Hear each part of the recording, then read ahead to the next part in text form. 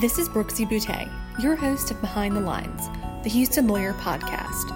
In this episode, we'll examine the intersection of the law and the coronavirus pandemic, from COVID-related innovations to what's happening in the Harris County juvenile justice system.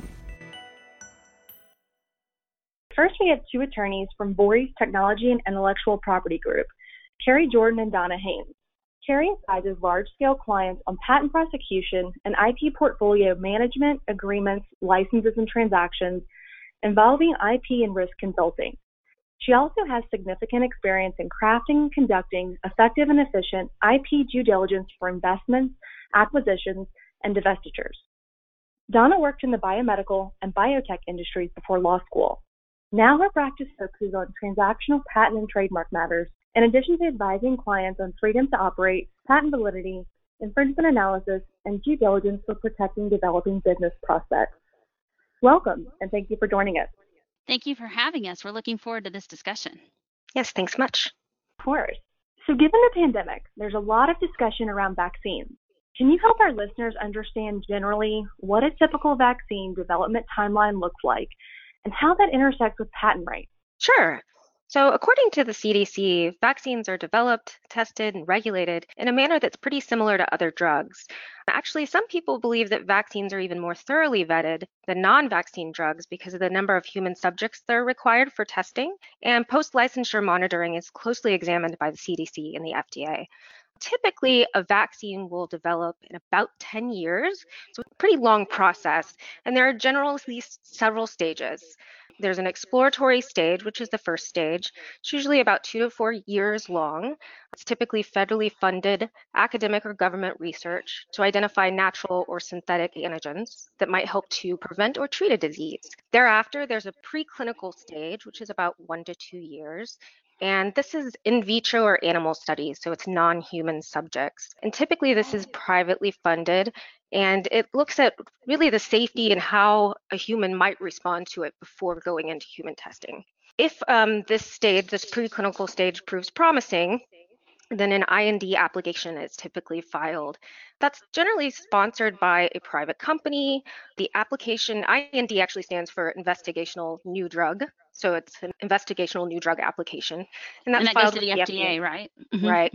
And so this is describing the manufacturing process for your prior exploratory stage and preclinical stages, but also what you plan to do in the future on human test subjects.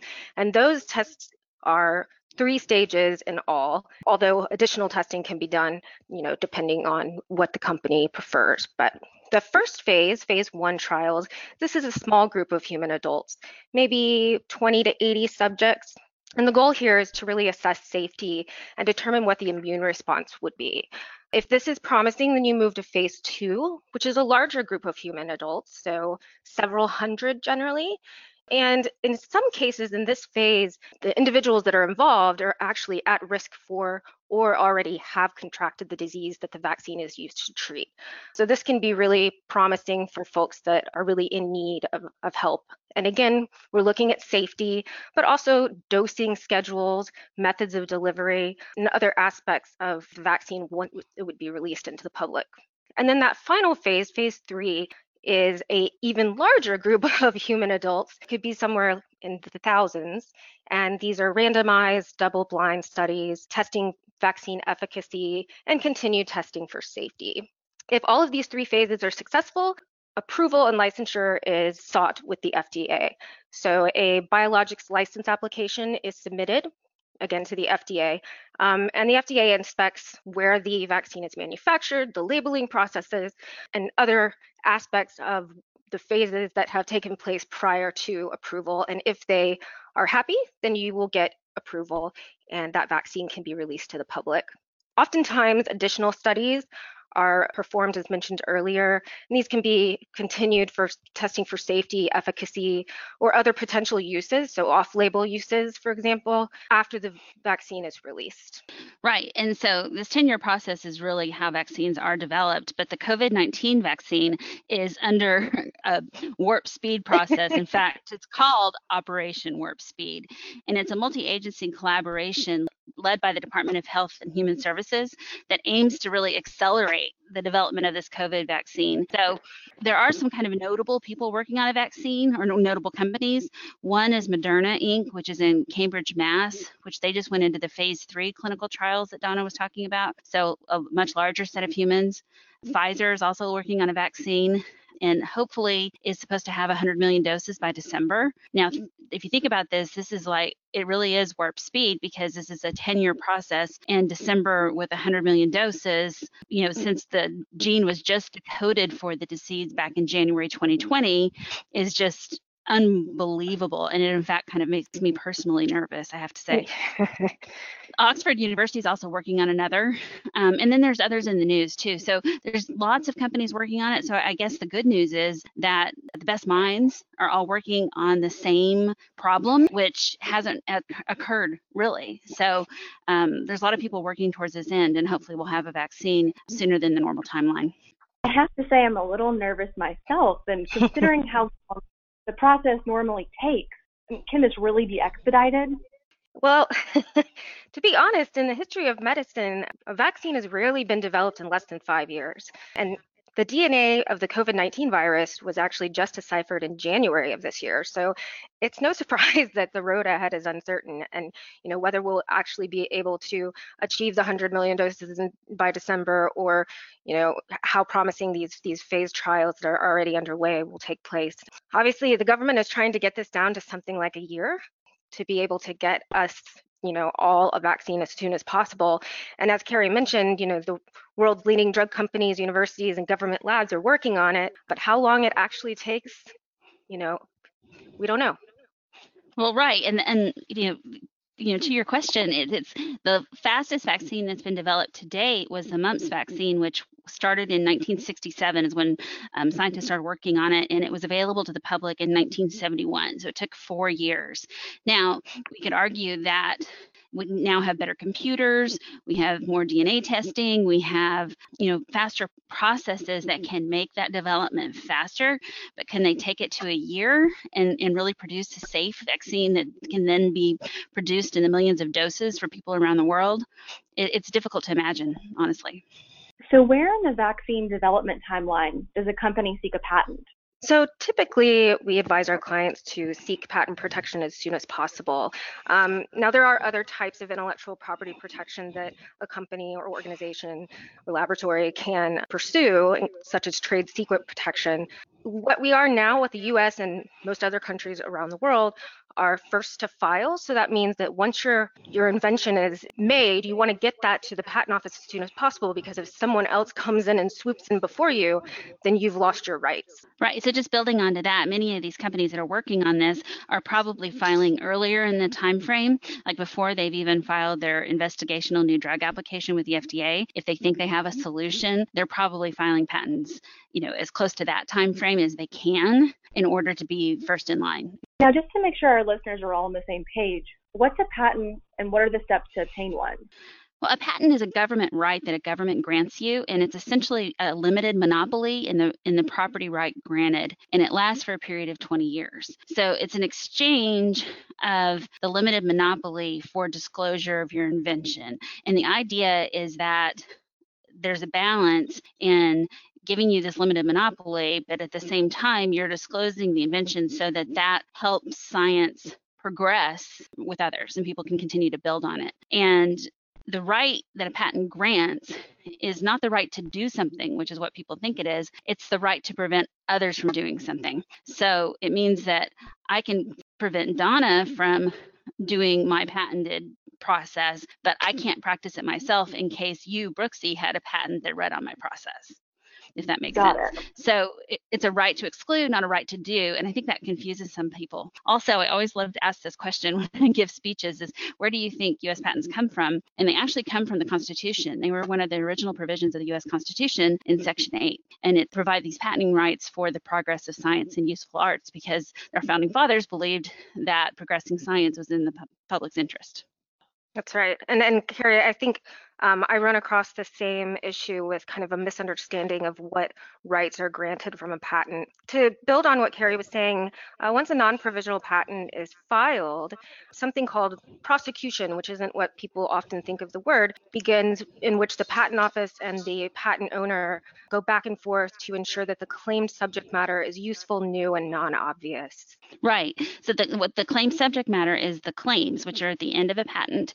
And those are essentially the metes and bounds of a property right. So if you think about the deed that you bought for your house or land, or, it has metes and bounds. Well, the claims in a patent are those metes and bounds for your monopoly. And it gives you the exclusivity over that property and the ability to put a fence and keep people out. But like I said, it's not a positive right to do that, and people really get that confused. So for example, if I have a patent on a chair for 5 legs, but Donna has a patent on a chair for 3 legs, I need a license from her in order to build my 5-leg chair because it necessarily has 3 legs, if that makes sense. But if Brooksy wanted to build one that was 6 legs, you would need a license from both of us because it necessarily has 3 legs and 5 legs, if that makes sense. So patents are kind of an interesting property right in that sense.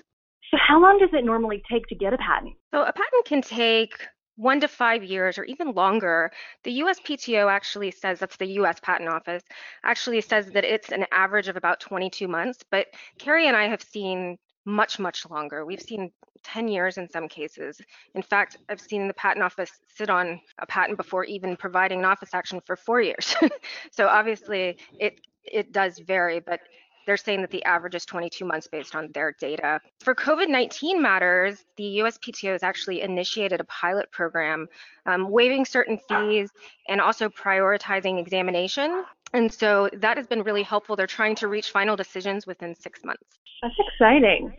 Can you tell me about the interplay of vaccines and patents now? Certainly. So there's a lot of elements of a vaccine that can be subject to patenting. And so it can be delivery devices, platform processes, antigens, adjuvants, excipients, expression vehicles, I mean, you name it, DNA effects. Historically, patents have not been a barrier to vaccine production. In fact, more than 10,000 PCT applications have the word vaccine in the claims. Right. And generally speaking, patents, back to the bargain and the progress of useful science that I was talking about, it's believed that patents really allow the general public to ultimately get access to essential medicines because they incentivize the manufacturers to make them. Because if there wasn't an incentive, the thought is that these medicines and these vaccines would not have been invented. So we worry about patents and vaccines, especially when they're essential. But at the same time, up to this point, patents haven't proven to be a problem or a hurdle in getting those vaccines to the people that need them. But critics in today's world fear that a nation's right to control how and when a COVID-19 vaccine is distributed, it could be problematic. European leaders, on one side, have repeatedly given assurances that if it's a European company or European lab that first develops and patents a vaccine, that they'll make it broadly licensed around the world to ensure that everybody can get access. But if you contrast that, on the other hand, with the US and China, who have been in these tumultuous kind of trade war problems as of late, and let's say one is the first to develop the vaccine, access to that vaccine could be used as additional political leverage in this discussion. So for instance, if a Chinese lab comes up with the vaccine first, you can see how the Chinese government might use this in the trade war negotiations with the US. It's likely, I think, that given the rate that COVID-19 is spreading globally, that the demand will exceed supply no matter who comes up with it. So if it is not by a lab in the EP, for instance, then there could be political tensions that exacerbate the issue in terms of access. So it's something to think about. Yeah, and Carrie, and another interesting, kind of going back to your chair example, a Wuhan Institute in China actually recently filed a method for use that involves remdesivir, which is owned by Gilead, in conjunction that's an old drug, right? Mm-hmm. Yeah, in conjunction with chloroquine. So we've all heard about hydrochloroquine in the news. It's a common malaria antiviral. So the patent's not public yet, but the reports of it are. And if granted, the Chinese company would actually need a license from Gilead to even practice. So again, this kind of shows the intersection between patents and vaccines and how you might run into some problems if you don't have the rights. Well, in China, if you think about it, the Chinese company may have filed that in a way to ensure that they would get a license to the remdesivir from Gilead in order to get access to it, right? Right, And right. so they filed this combination patent. And so, that's been the basis of many critics saying that there may be lots of filings by China labs like these that will disincentivize foreign labs from testing drugs and vaccines in China because they're going to fear that China won't protect their IP rights. Right. And so it's an interesting, I think, conundrum there. Lots of political concerns here. Yes. Can the government step in to lower patent protections under certain circumstances? Actually, they can. They have a right to do so by statute. The statute is 28 USC 1498, in case anybody wanted to write that down. But the U.S. government can actually force U.S. patent owners to grant compulsory licenses if it's viewed that there's a threat to public policy or public safety, and that these patented inventions could be of assistance. So the government can grant permission to use a patent owner's invention completely without the consent of the patent owner. They do, however, allow for an infringement suit to recover reasonable and entire compensation as damages. This statute also applies to federal agencies and third-party government contractors. So again, there's definitely a vehicle for the government, this being one of them, that the government can step in and basically commandeer someone's invention. Right, and but let's note that this only applies to the U.S. government and U.S. patents, right? So the U.S. government can't go in and say, "Hey, China," or Germany or whomever, waive your patent rights, and you have to make these because there's a greater good. The U.S. government doesn't have the right to do that outside the U.S. So that gets back to the political discussion and how these trade war discussions will proceed, especially if it's the U.S. or China that first comes up with this vaccine. I should also mention that if federal funds are used to develop the vaccine, in which case currently it appears that in many cases that is happening, there's also a possibility of what's called March-in rights, in which the federal government can grant patent licenses to others or themselves. This has not ever been used. It hasn't been invoked previously, but this is another avenue that the government can use, and again, U.S. government, to utilize someone's patented invention. Yeah, basically, if the government paid for it initially, they have some license rights to it. But as Donna said, this hasn't been used yet. So, but we've been seeing a lot of things that have never happened before here lately. So you never know. The truth. It is, I tell you. March-in rights is on my 2020 bingo card. I'll have to add that one to mine. What about the Defense Production Act? Can it apply to vaccines? The Defense Production Act of 1950 is, or the DPA, which you hear about in the news here lately, and it is a primary source of presidential authority to expedite and expand the supply of material and services from the U.S. industrial base needed to promote the national defense. And we've been hearing a lot about this in the news and whether it's been used or not, and it has been being used in many respects. The act came about because of the Truman administration and its need for more authority to mobilize the industrial base to fight the Korean War. So it goes back several decades. It's been reauthored 50 times since it was first introduced, which I find interesting. And as you might expect, the Pentagon is the most common user of the DPA. So using it for a vaccine would be a very new use. Yeah, also the newly enacted CARES Act also appropriates $1 billion, which is unprecedented to the DPA.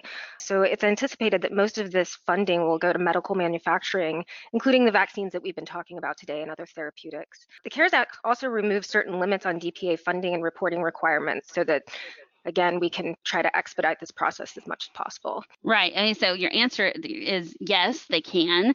And interestingly, the president has delegated his authority for this to the Department of Health and Human Services and the Department of Homeland Security because it controls FEMA. And so in a sense, this is being used to get to the vaccines. So short answer is yes. Well, apart from the focus on vaccines, can you tell us about any innovations your clients are working on in relation to the pandemic? Well, we can't mention any real specifics because they're secret, but we have seen anything from physicians improving their PPE and for different procedures and making sure they feel safe in doing their jobs. We've also seen vaccine development, testing, diagnostics, and just other types of protective equipment for frontline people, even if they're not in healthcare. We've also seen some inventions related to sterilization, for example, of commonly used items like grocery carts, which obviously we all experience every time we go to the grocery store. So a very Right. big need for that. Lots of problem solvers out there thinking about this from different perspectives, which is good, right? Yeah, I can't wait to see what might hit the market soon. Yeah, I think it will be interesting. Now, as we all know, the Houston energy industry has been one of the hardest hit sectors of the economy. What have you been hearing from your energy clients? Well, they've clearly taken a hit. And of course, the Russian and Saudi Arabian price war that hit in March didn't help at all. I remember watching negative numbers go by on my phone and computer thinking, oh no. So definitely our clients have kind of gotten a double whammy in the energy space. And it's definitely slowed their priorities in terms of what they want to do with their funding. They're not really having to kind of really think it through. So we're definitely seeing changes because they've really had this, I've been calling it the energy double whammy. How have they been adjusting? I'm sure they're scaling back budgets, but at the same time wanting to secure patent rights for some of their long-term assets, right? That's right. And we did see a brief slowdown initially, particularly when, the Russia-Saudi price war hit in March, and then also with COVID becoming a clear giant problem in the US. We did see a slowdown, but after that, we have seen an uptick in our filings. Our clients recognize that they need to protect their innovation for the future because that is still important. And of course, because there's so much thinking outside of the box now, we're also getting some interesting, even with our energy clients, you might get a patent on subject matter that you wouldn't necessarily think was related to their particular industry. Well, right. And like you said, the patents are long-term assets, right? They last for 20 years. And the business goals of today are not necessarily the business goals of 5, 10, 15, even 20 years down the road. So what we've been trying to do is help them prioritize their funds that they do have to keep assets, file assets, and maintain assets that are important for those long-term business goals and making sure that they're making decisions in line with that, including cost-cutting decisions. We have developed this software program that really helps do that alignment objectively so that they can really prioritize and triage their funding. And that's been helpful. We've gotten a great response from clients because it gives them some direction into how to spend their money and how to make the cuts. So that's been helpful, I think. And I think many companies are trying to do that same thing. Right, being proactive at the outset. Exactly. Well, Carrie and Donna, this has been a most informative discussion. I appreciate the insight into your practice that's seeing lots of activity during the pandemic. Next, let's welcome Henry Gonzalez and Professor Ellen Maris to talk about the effect of COVID on the juvenile justice system. Henry, you're the Executive Director of the Harris County Juvenile Probation Department. Would you tell us a bit more about your background? Sure. I've been with the Harris County Juvenile Probation Department for over 30 years now. I've worked my way up within the department from a diversion officer to intake while I was still in undergrad, all the way up to this current position. And what's your current role entail? As the executive director, I oversee pretty much the entire, all of the operations of the department. We have, several different divisions here. We receive referrals from all of the law enforcement agencies for kids who are charged with Class B misdemeanors and above. We oversee the pretty much the court process for the kids, and we also, of course, supervise those adjudicated youth out in the community, both on a formal type of probation and informal probation. And we also operate our juvenile detention center and 2 post-adjudicated facilities. As the executive director of the probation department, I'm also the superintendent of the Excel Academy Charter School, which is it is an open enrollment charter school, but we are different in that as far as being open enrollment, it's not that people really come in and want to ask to go to our school. We serve the students of our residential facilities, the detention center, our post-adjudicated facilities, and then we also provide the education for the kinder shelter for the kids in there. And then we have a small community-based program school for kids who, it's almost a dropout recovery type of program, and kids just aren't making it in their home school. And so we provide high school credits, GED instruction, and vocational training. Sounds like there's a lot under your umbrella. There is, yeah, it's fun. And Ellen, you're the Royce Till Professor of Law and Director of the Center for Children Law and Policy at the University of Houston Law Center. How has your career path led to your involvement with the juvenile justice system? I went to law school late in life after teaching everything from preschool through college, and went to law school to be a stronger advocate for children.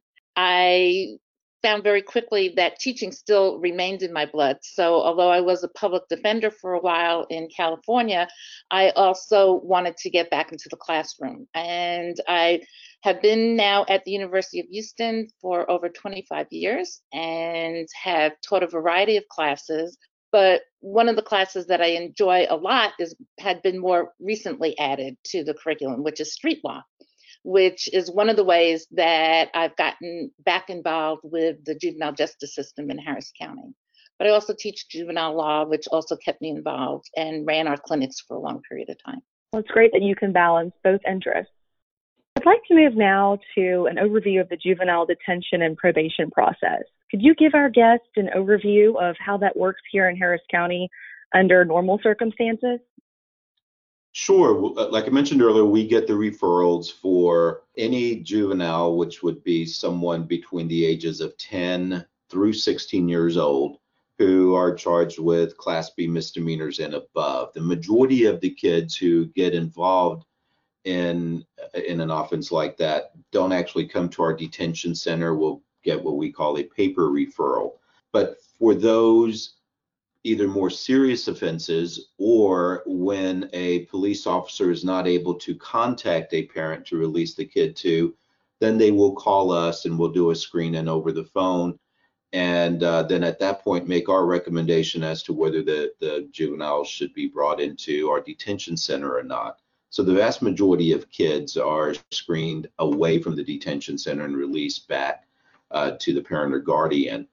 For those that do make it in, the law enforcement officer brings them to our juvenile detention center at 1200 Congress, the Juvenile Justice Center.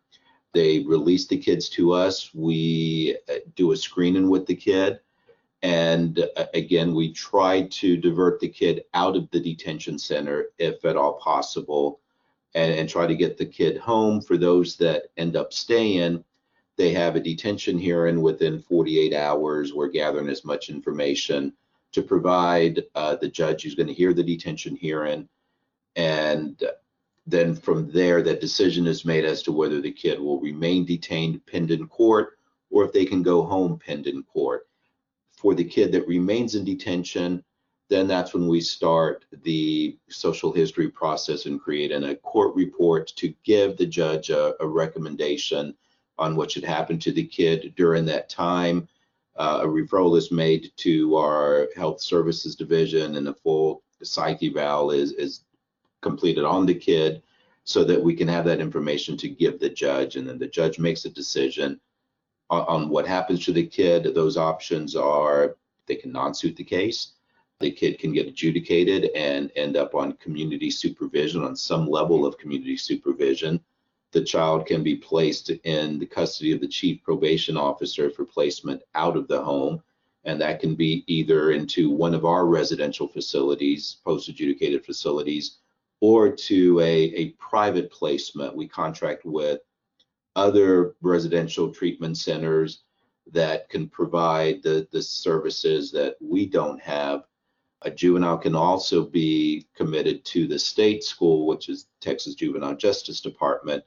And then, of course, there's also the option of certification. So that's pretty much the process of what can happen to a kid that comes to us under normal circumstances. And how about now during the pandemic? What changes are we seeing?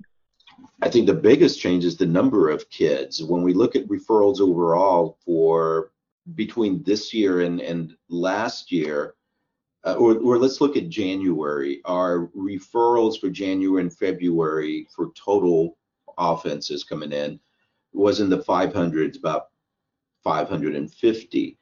For June, we were at 266. So we see a significant decrease in referrals overall for kids. And then our detention center as well. I think in the beginning of the year, we were close to 200 kids in our detention center, and we were able to take it down to under 100 kids. I think we were under 100 kids in June and July. So that's really the biggest change that we've seen. Yeah, so the numbers, and it's a significant decrease. So I'll add one thing to that, Henry, and I don't think you disagree with that. Although the numbers have gone down, the children have been there longer because they cannot so easily go someplace else. And in addition, our disproportionate minority representation has stayed the same. Yes, the majority of the kids in our detention center are kids of color. And then Ellen's right, and then the processing did slow down for cases. So unfortunately, kids are staying in, I think, longer than they need to be in here. Now, recently, the courts are back up and running again. Emphasis is placed on the kids who are in custody. But like Ellen mentioned, moving kids, particularly those that have been adjudicated and are going to go to some type of placement, whether it's one of our private placements or for those kids who are committed to the state, at this point, TJJD is not accepting kids at the rate that they usually do. So any kid who has been committed to the state since this COVID situation has remained in our detention center until they can start accepting them again.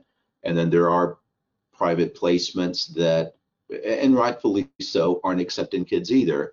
So if that was the case to where a kid was supposed to go to a particular private placement and they put a hold on intakes, then we had to either wait until they opened that up again or start the process in looking for a new facility to where this kid can go in and get the services that the courts intended for them to get from this placement.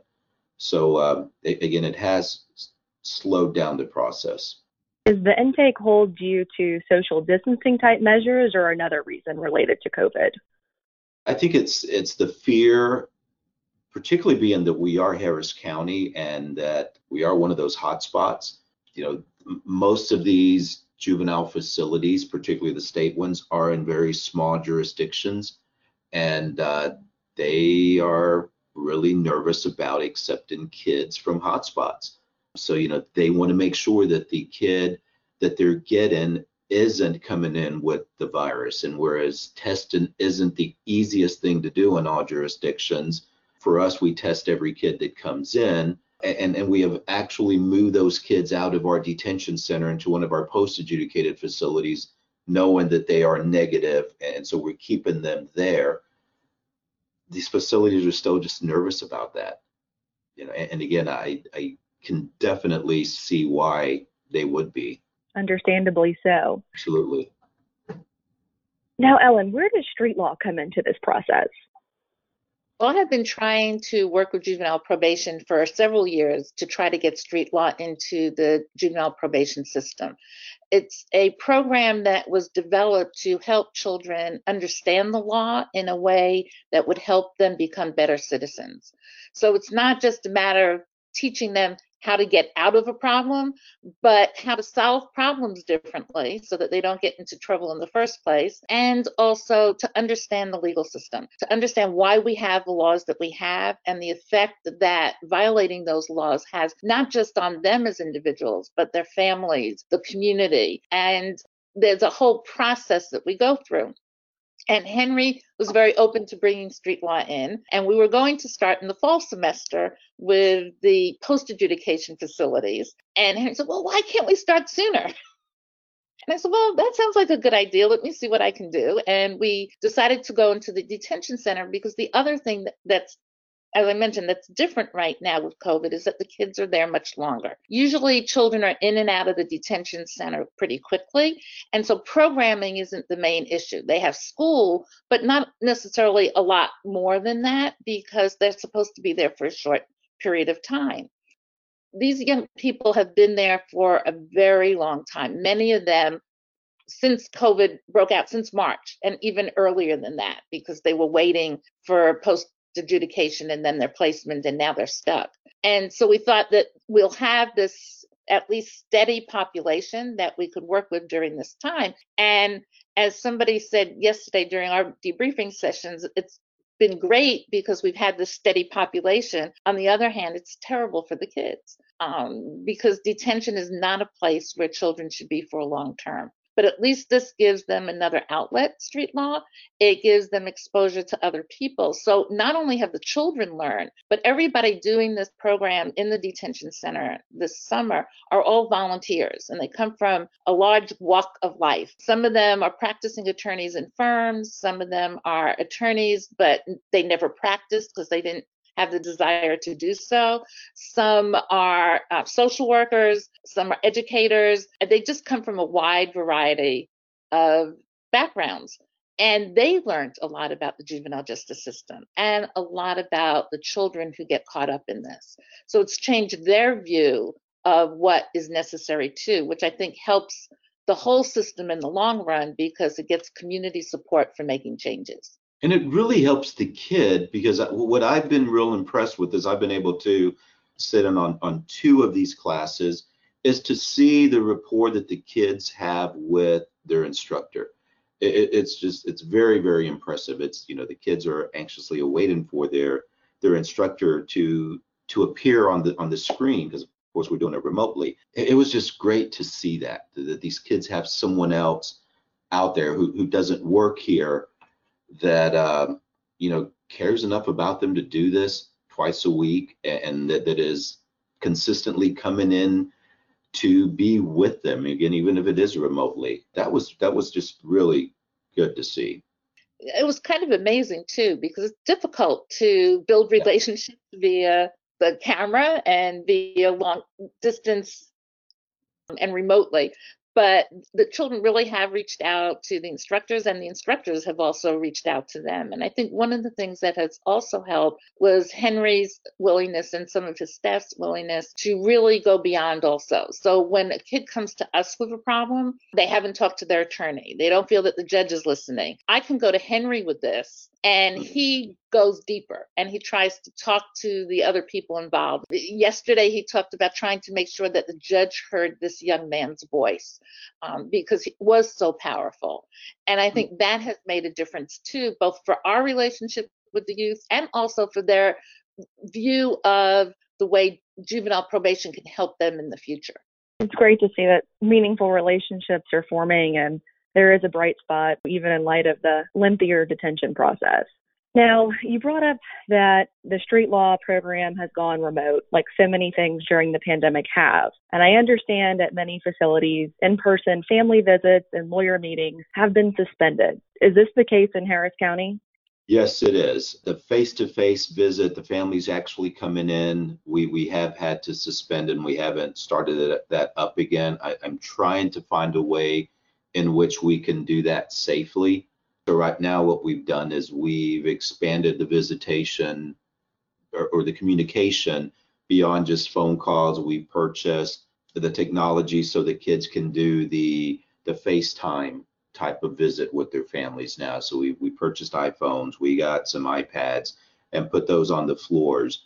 Reception isn't the greatest in a building like this, so there's going to be those technical difficulties.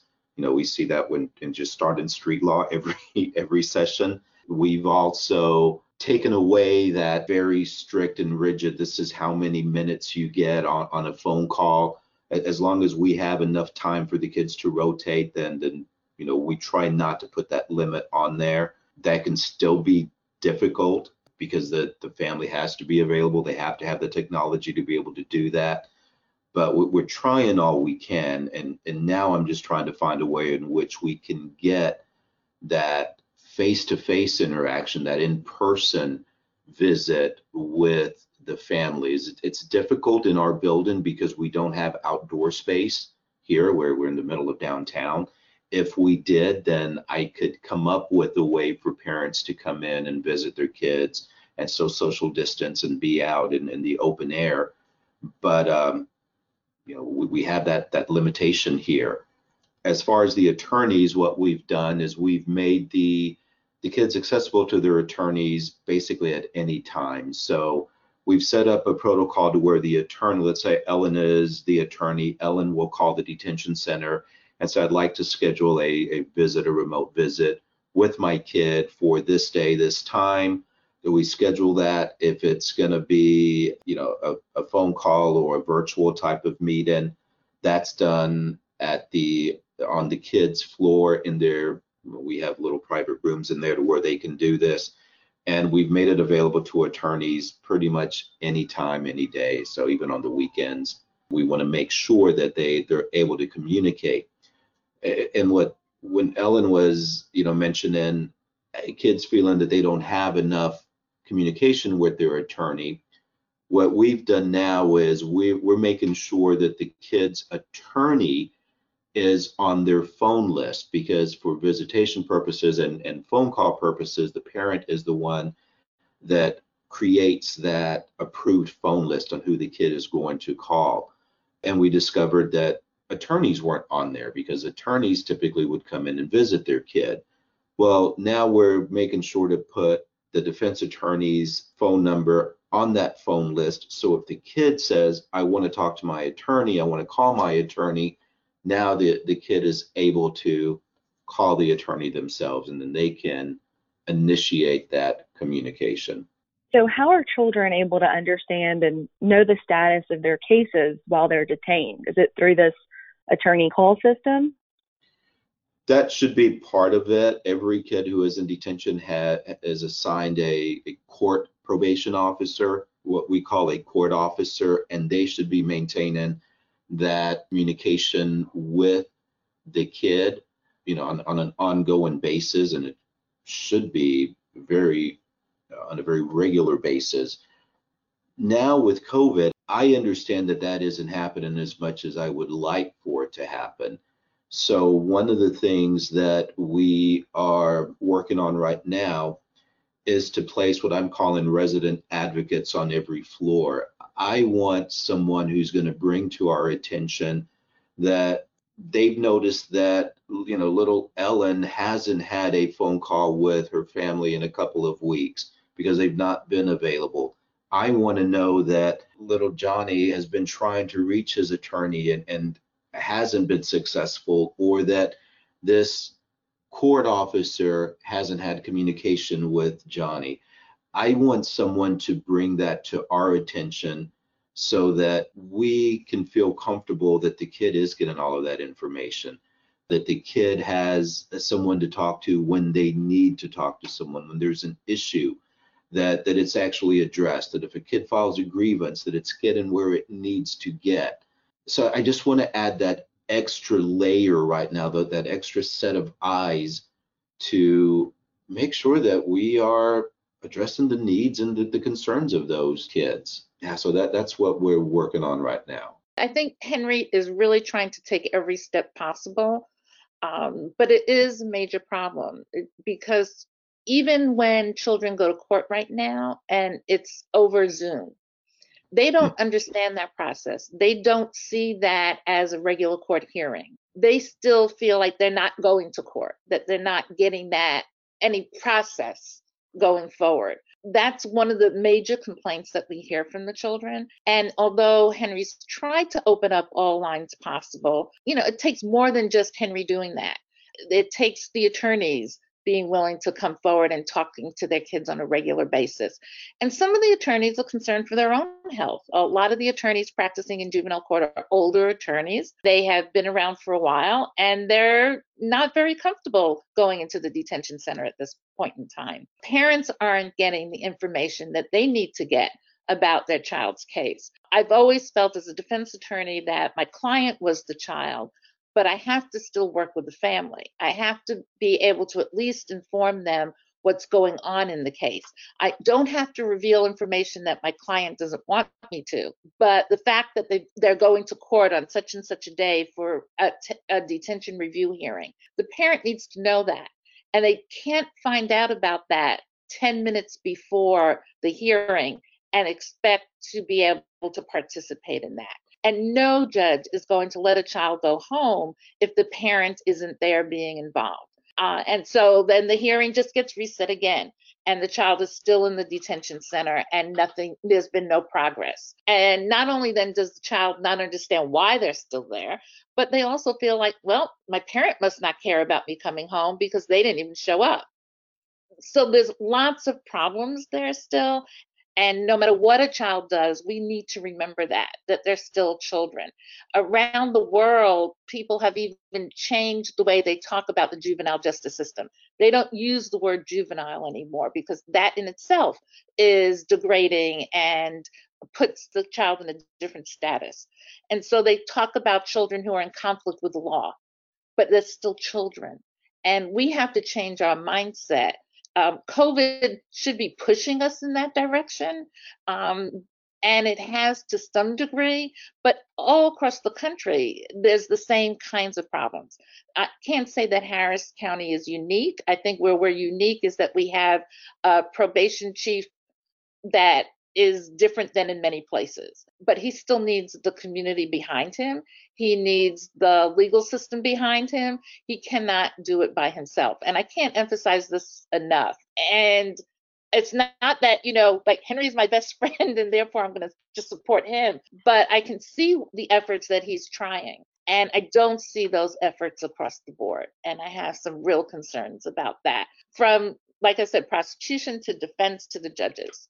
And you bring up a good point, and the kids really not understanding what's happening. And so after I got off of this Zoom yesterday with the kids, and I'm really thinking about what I heard the kids say, I called our deputy director of residential services, who's over all of the facilities, and we were talking about the fact that there aren't enough people talking to the kids about things that they need to talk about.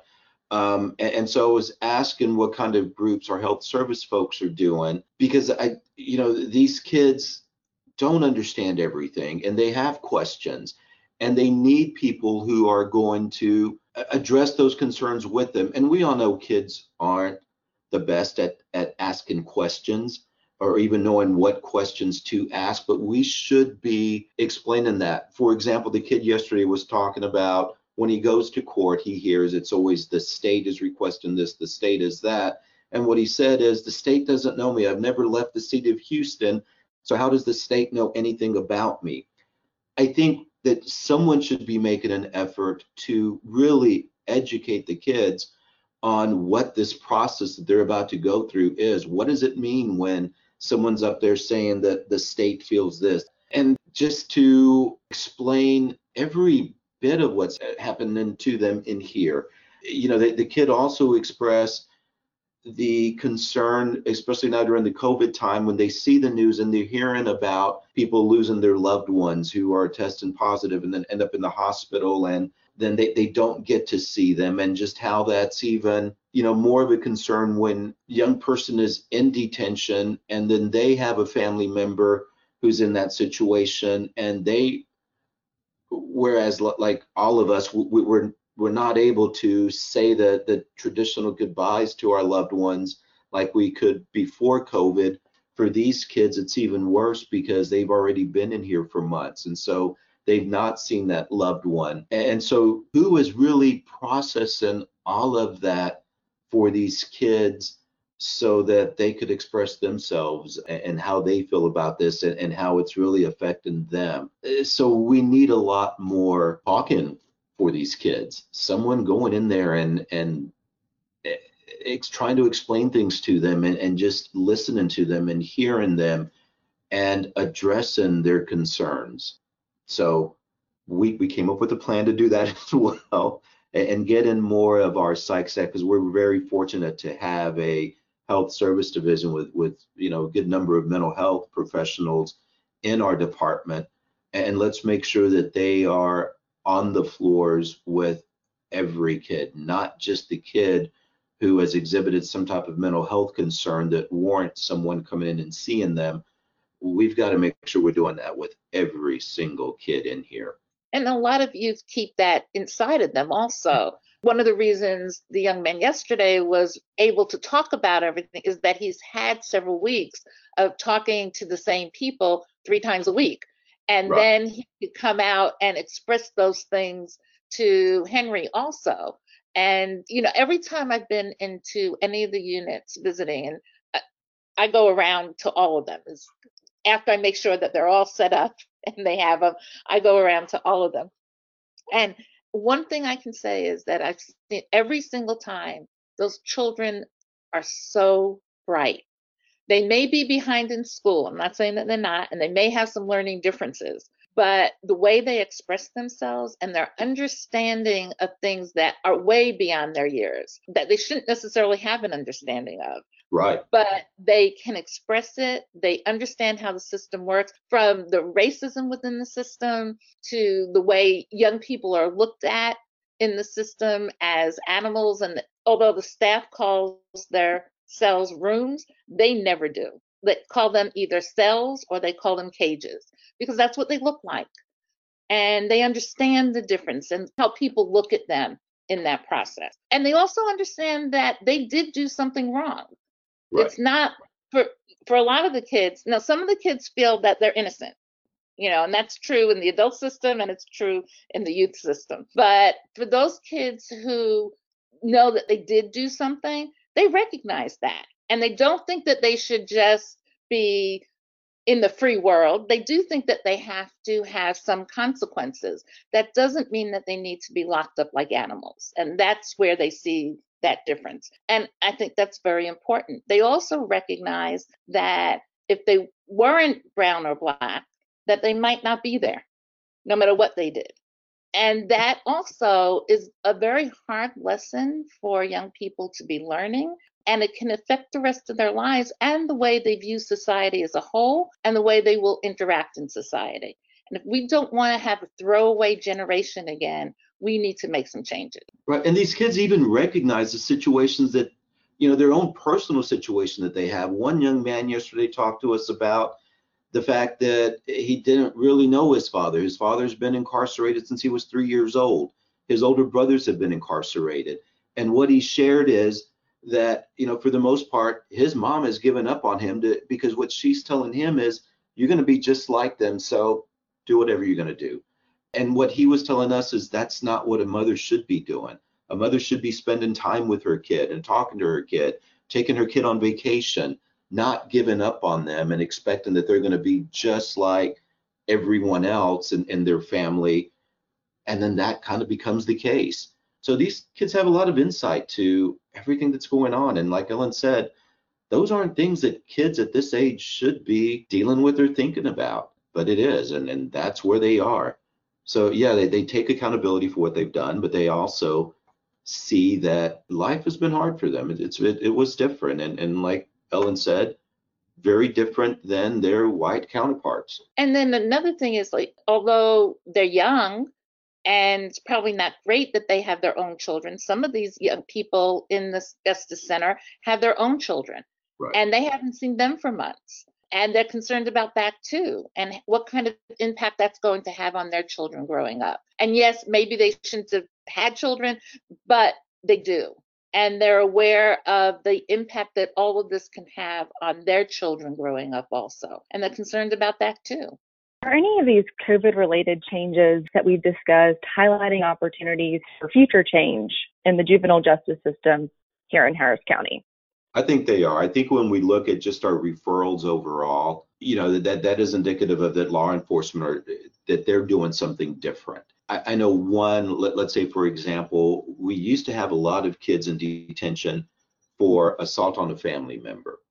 And a situation happens at home, it blows up to where it becomes a physical altercation between the parent and the kid, or something is thrown and something's damaged. And so then they call the police. The parents are angry. They just want the kid out of there at that point. And where can you take the kid? Unfortunately, the only place is the juvenile detention center. So that's where the kid ends up. Now, and we're very fortunate to have the chief prosecutor of the juvenile division that we have, because I think he's very, very progressive and open to a lot of diversion type programs. What he's done is he's reached out to law enforcement and asked them in those situations, don't file charges. Call the Youth Service Center, which is a part of Triad, which is a collaboration between the Harris Center, the local Children's Protective Services, and juvenile probation, because there they have those intervention services there, and let them deal with it. Traditionally, if a child is charged with a Class B misdemeanor or above, they cannot go to this shelter. But now that law enforcement is not filing that charge, and they are able to take the kid there where there's a shelter, to where it just gets the kid out of the house for that night, and then it allows us to, or it allows the system to pull the parents in and receive services through the Harris Center, through a program specifically for families that had this type of situation occur in the home, and they provide the services in the home. Now the kid can go there without a charge, be connected to the services that they need, and get those services. Whereas again, before, the kid was coming here. That's a process that needs to stay in place. I think also with our intake process here in detention, we need to stop just accepting that the parent is saying, nope, angry at my kid, don't want him, to where we are basically now saying, I'm sorry, your kid cannot stay here. He cannot come in here. Come pick your kid up or we're going to take him home. So I think that COVID has given us the opportunity to look at how we were doing things and ask, does it really need to be done that way? And how can we do things differently?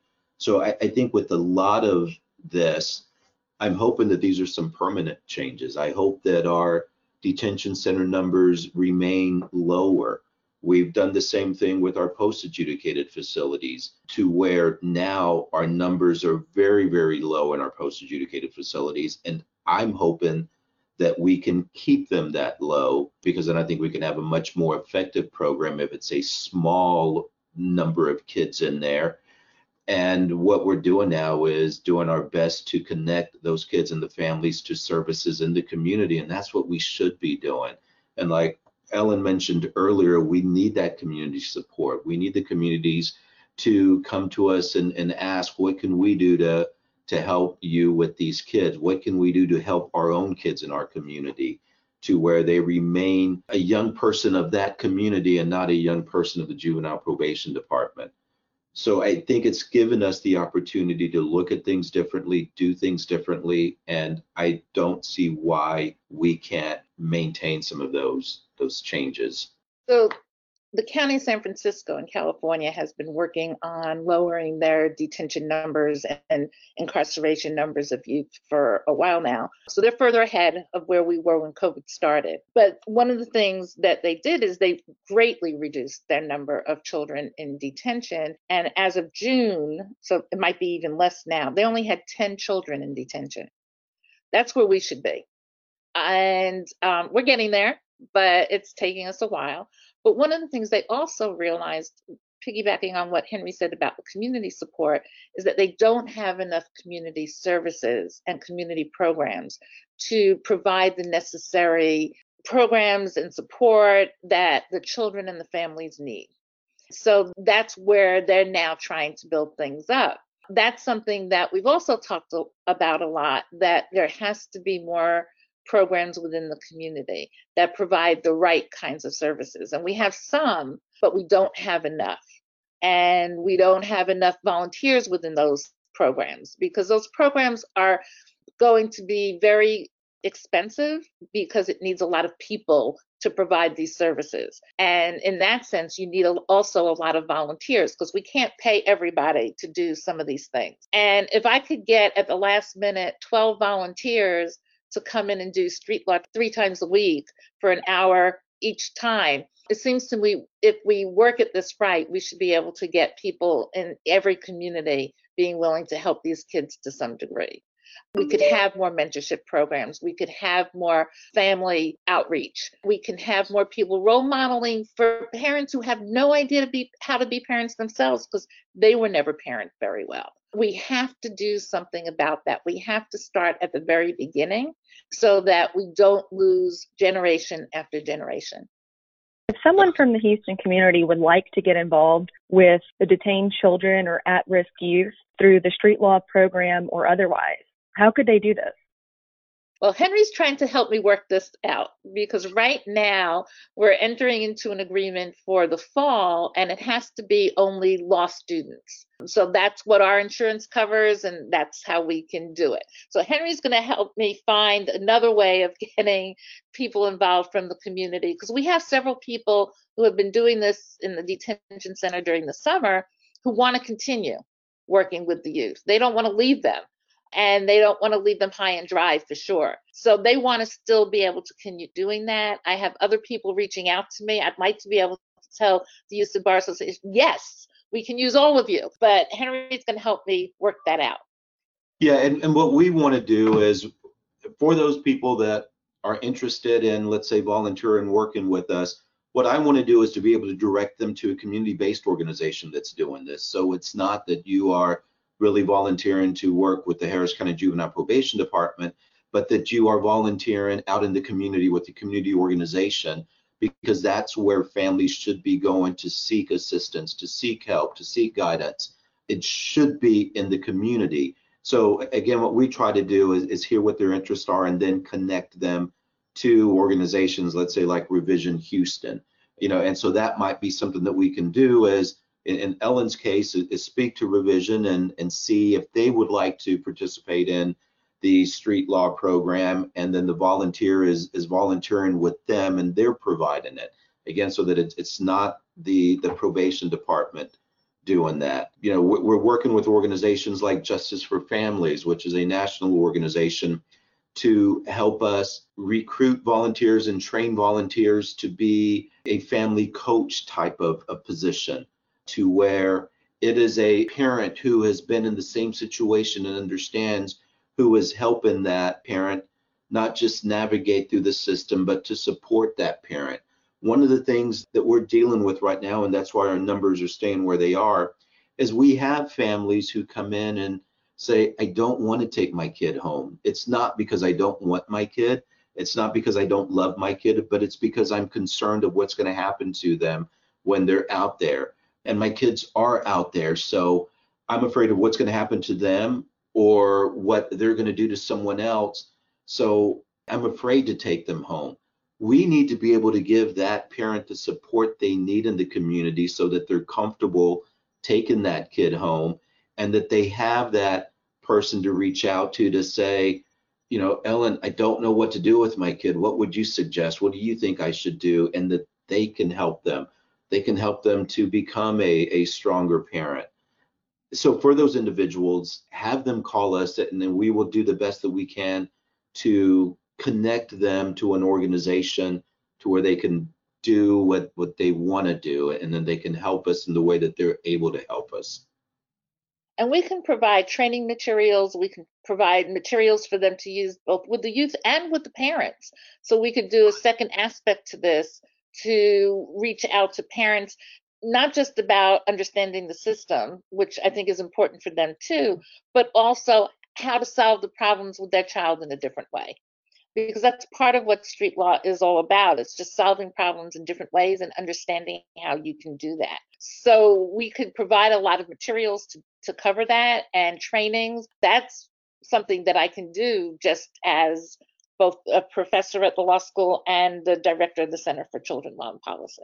Well, Ellen and Henry, I know I've learned a lot through this conversation, and thank you both for taking our listeners inside of the juvenile justice system here in Harris County, and for your leadership in effecting meaningful change for the children looking for a brighter future.